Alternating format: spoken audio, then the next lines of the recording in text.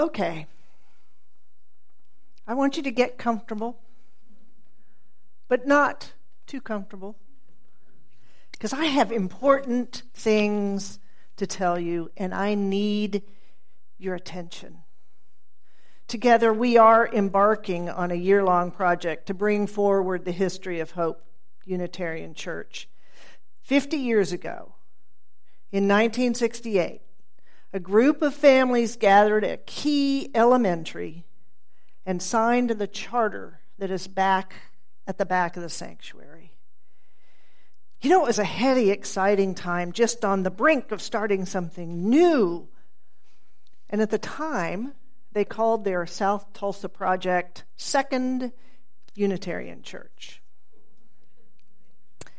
History is not a set story. It's never a finalized narrative. Rather, it evolves as each individual learns it.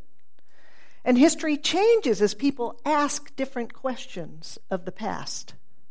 History broadens as the concerns of each generation shine a light upon humans and nature's actions.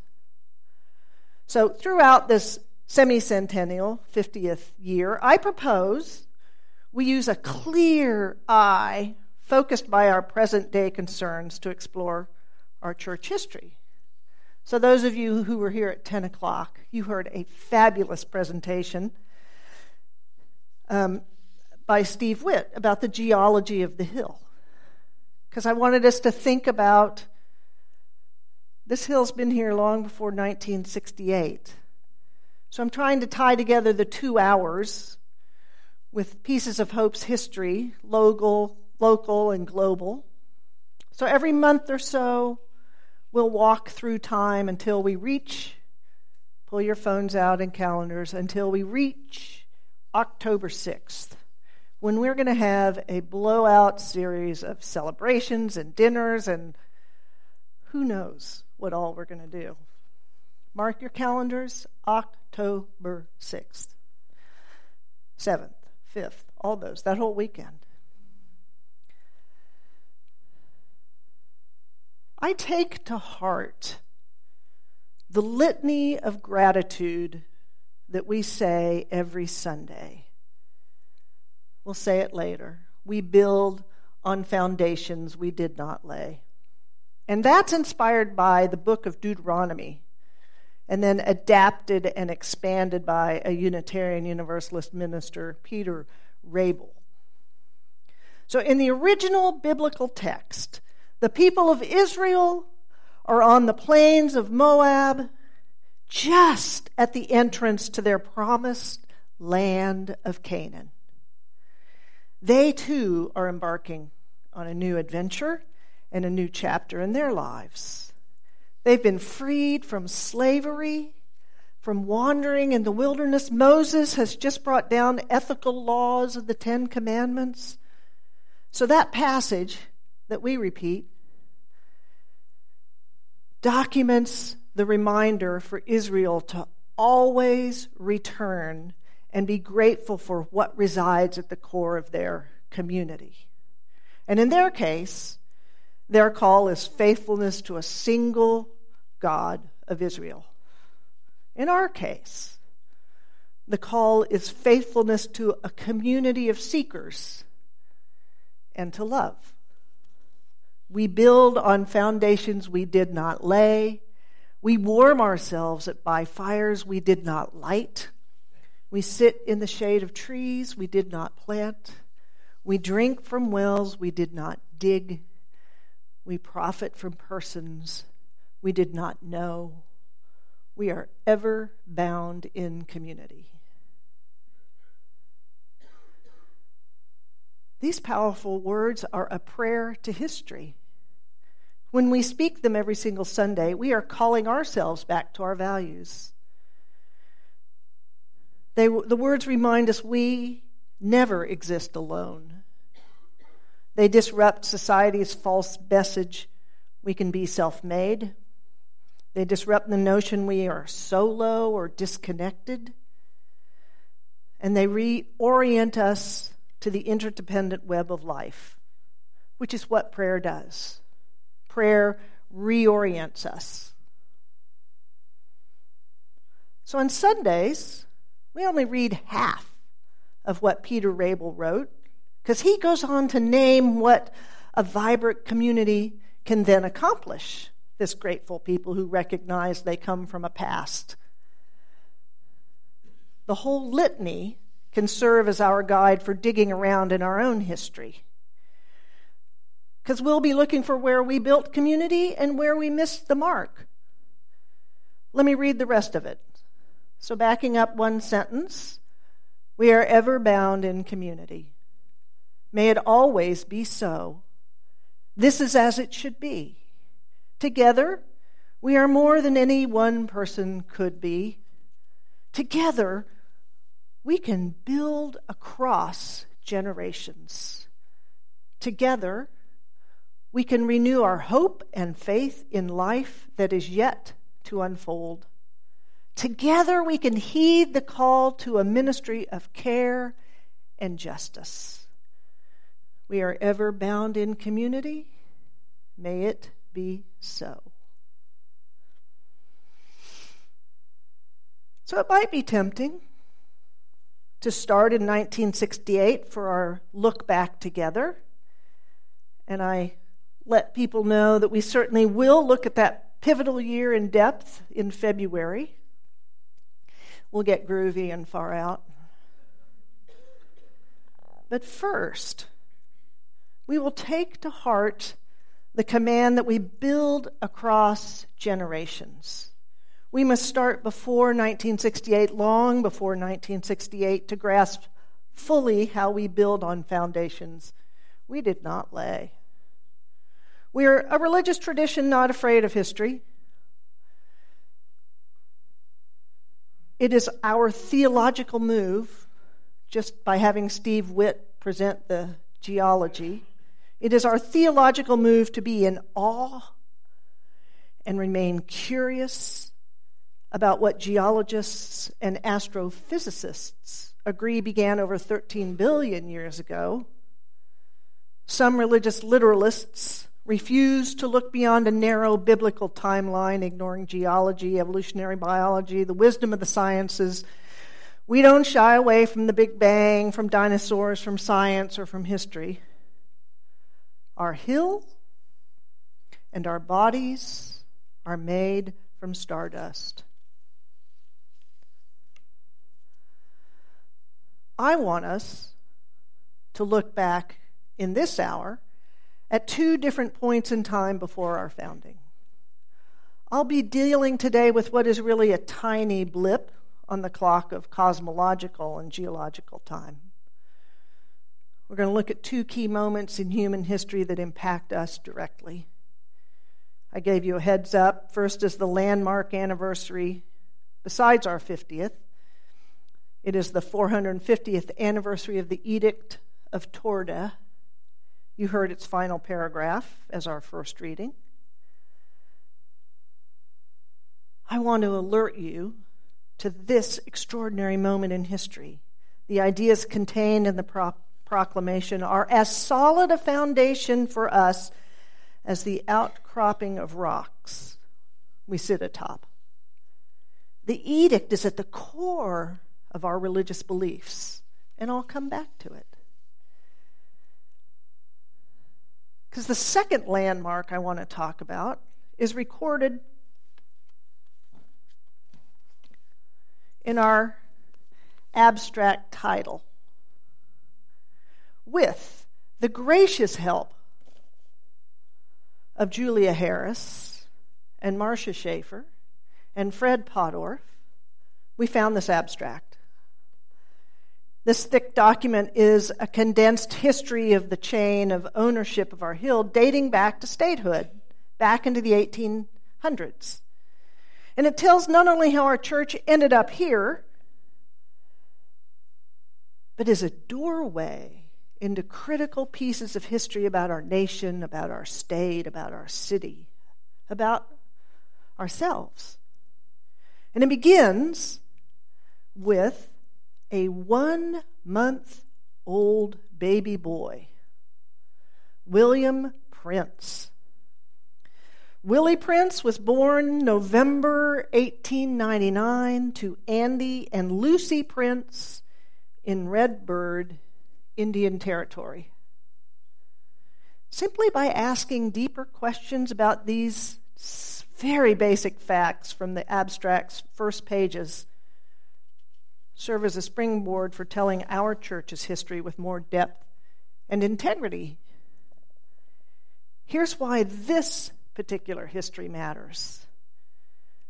As our nation debates immigration, race, gender equality, religious rights, economic parity, we need to know the roots of these arguments in our own history. The connections are there. We need to understand how our church profits from persons we did not know. For example, baby Willie Smith is born in Indian Territory. Oklahoma is not yet a state, and his birth is directly linked to the dreadful forced migration of the Muskogee Creeks from Alabama. So in 1832, a treaty gives all Creek land in Alabama to the United States. In that same treaty, Creeks are made individual landowners for the first time in their tribe's history. These treaties are mentioned in our abstract and serve as its foundation for the legality of it. So this forced cultural change from a communal understanding of the earth, for the beauty of the earth, to individual ownership of land, well, this is an understatement, is a divisive move. It naturally leads to rebellions and wars, and ultimately, a captured group of rebel Creeks are sent 800 miles away to Indian Territory, here in present-day Oklahoma. After 2,500 of these enemy Creeks have been sent west, the United States decides to open up even more land in Alabama for white, civilized settlement. They remove the remaining 20,000 Creeks from Alabama. These First Nations people are driven from their homes with only what they can carry. They walk in chains to Montgomery or Mobile.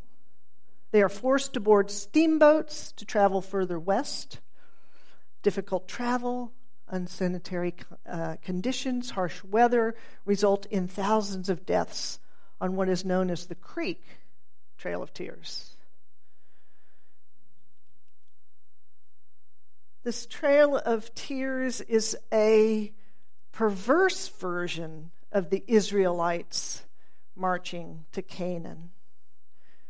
Strings of phony and broken treaties become an impossible set of laws, an upside-down 10 Commandments guiding their march. Our 1-month-old Willie Prince comes from this complicated, painful history. He's listed as a Creek freedman. Along with the Creeks are Creek freedmen, emancipated African Americans who've been slaves of tribal members. And many freedmen are of mixed ancestry, a mix of African and First Nation. And the town of Redbird, where Willie's parents, Andy and Lucy Prince, come from, is about 25 miles south and east of Hope. Redbird is one of 24 all-black settlements that are part of the land run of 1889. These towns are born out of perpetuating segregation and color lines at the founding of our state. Willie Prince dies just after turning 2 years old. His parents inherit his allotment, and then they sell it to Bradley Realty Bank and Trust for $500 merely 3 years later. and the abstract reveals oil and gas interests moving in a mere 6 years after Willie's death. I hope all your synapses are firing with questions about this history. Why did this 2-year-old, likely dark-skinned, mixed-race baby not survive? What factors are behind his parents selling this land? The history of our state is the history of how quickly white businessmen get their hands on these allotments, often through despicable, violent means. Has anyone read recently the book Killers of the Flower Moon? If you have not, you must. Killers of the Flower Moon. Write it down.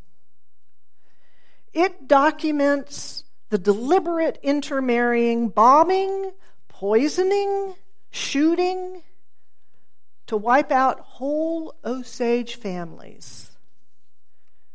So just a few miles north of here, these coordinated killings deliver land rights out of the hands of the tribe. When we don't know the recent history, and I say recent, we're only talking about things that happened 100 years ago. When we don't know the recent history of our hill, we don't fully understand how to be hospitable to a First Nations person or a black person who drives up our hill. They likely know this history that we would rather ignore or conveniently forget. And as they're driving up, they're seeing something different than perhaps what we're seeing. This history could drive our commitment to how we care and share this gorgeous piece of rock. So I haven't had time to delve deeply into the abstract. And I want to invite those with inclinations to follow historical threads to help with the detective work. Because when we gather in October this year to celebrate our 50th anniversary publicly, what if we're able to include some of these stories and even living descendants? Part of white supremacy is the erasure of history. If we only tell the triumphal part of our past, then we don't tell the full range of emotions and possibilities to propel us into the future. Okay, let's take a 7th inning stretch. Take a deep breath. I need your hearts and minds for the next section. And I promise you it's more uplifting. Why does Founding Hope Church matter? Oh, it does. Greatly. This brings me back to the 450th anniversary of the Edict of Torda. We are a church family firmly planted in the tradition of religious freedom. It matters that 50 years ago a community formed to uphold this freedom for all willing to come. The very bedrock of our Unitarian tradition is the free practice of religion, first articulated in the edict. If people ask you when Unitarianism started, January 1568 is as close to a solid inception date as we have. The text is a doctrine of radical tolerance of religious diversity and a bold way forward in the context of a blood and fire-soaked Reformation. The 16th century is a laboratory for religious reformation in Europe. The swirl of ideas spawns Lutheran, Anglican, and Reformed variations of Christianity. But our Unitarian and Universalist traditions find closer affinity to, yes, the even more radical left-leaning Reformers who are unsatisfied with even the novel doctrines.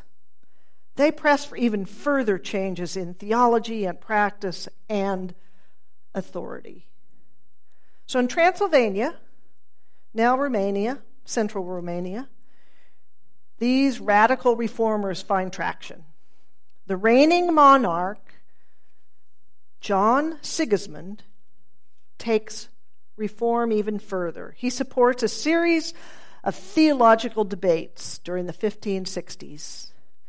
And he has close at hand, supporting this, George Biandrata, a name to remember, George Biandrata, who follows the anti-Trinitarian, which is why we say Unitarian, so much easier, anti-Trinitarian writings of Michael Servetus. He's a martyr, burned at the stake for his Unitarian beliefs, and other Italian theologians. So with Biandrata and Servetus' influence, King Sigismund welcomes another radical reformer, Ferenc, or Francis David. Right there. You likely know of Francis David because of this aphorism attributed to him. We need not think alike to love alike. So King Sigismund asked Francis David to be his court preacher. So after this decade of theological debate and all the Unitarian influences, King Sigismund himself converts to Unitarianism, making him the only Unitarian monarch in world history. And he holds the Diet of Torda. Diet here does not mean a food plan, but means an assembly. This assembly in the town of Torda concludes its theological explorations on January 13th, 1568. And they famously issue that statement of religious tolerance, which you heard. In every place the preacher shall preach and explain the gospel, each according to his understanding of it. And if the congregation like it, well. And if not, no one shall compel them, for their souls would not be satisfied. This edict of Torda, this edict of tolerance, is the first of its kind in the Western world. It allows preachers to voice their beliefs freely, and it permits members of the congregation to disagree, not only with each other, but with the preacher as well. The decree doesn't put a complete end to discrimination, because it's really of its time. And it grants official status only to the Catholic, Lutheran, and Calvinist clergymen. But the Unitarian, Orthodox, Armenian, Jewish, and Muslim believers, this is the Ottoman Empire at the moment, could also practice freely their religion. And although King John dies a decade after this declaration, his influence on the freedom of thought and belief is alive and well today. It is from this decree that we establish our belief in a congregation of free thinkers with different theologies, philosophies, and experiences. It is out of this edict we come together to celebrate and examine the mysteries and questions of life. It is how Yadni and I can thank you for the times you have let us know how you feel about our preaching. Thank you very much. Through the Edict of Torda, we understand our commitment to faith, unfettered by governments or empires. That includes Congress, presidents. We understand a free pulpit and a free pew are necessities for free religious communities. Even our stirrings of our commitment to resist authoritarianism as a religious practice are signaled in the edict. Honoring Hope Unitarian Church's founding means knowing where we come from and how we got here. May our celebrations this year acknowledge those we can name and the millions we cannot name who have worked and sacrificed for religious freedom, for recognition of human rights, for the love and fairness we hold sacred.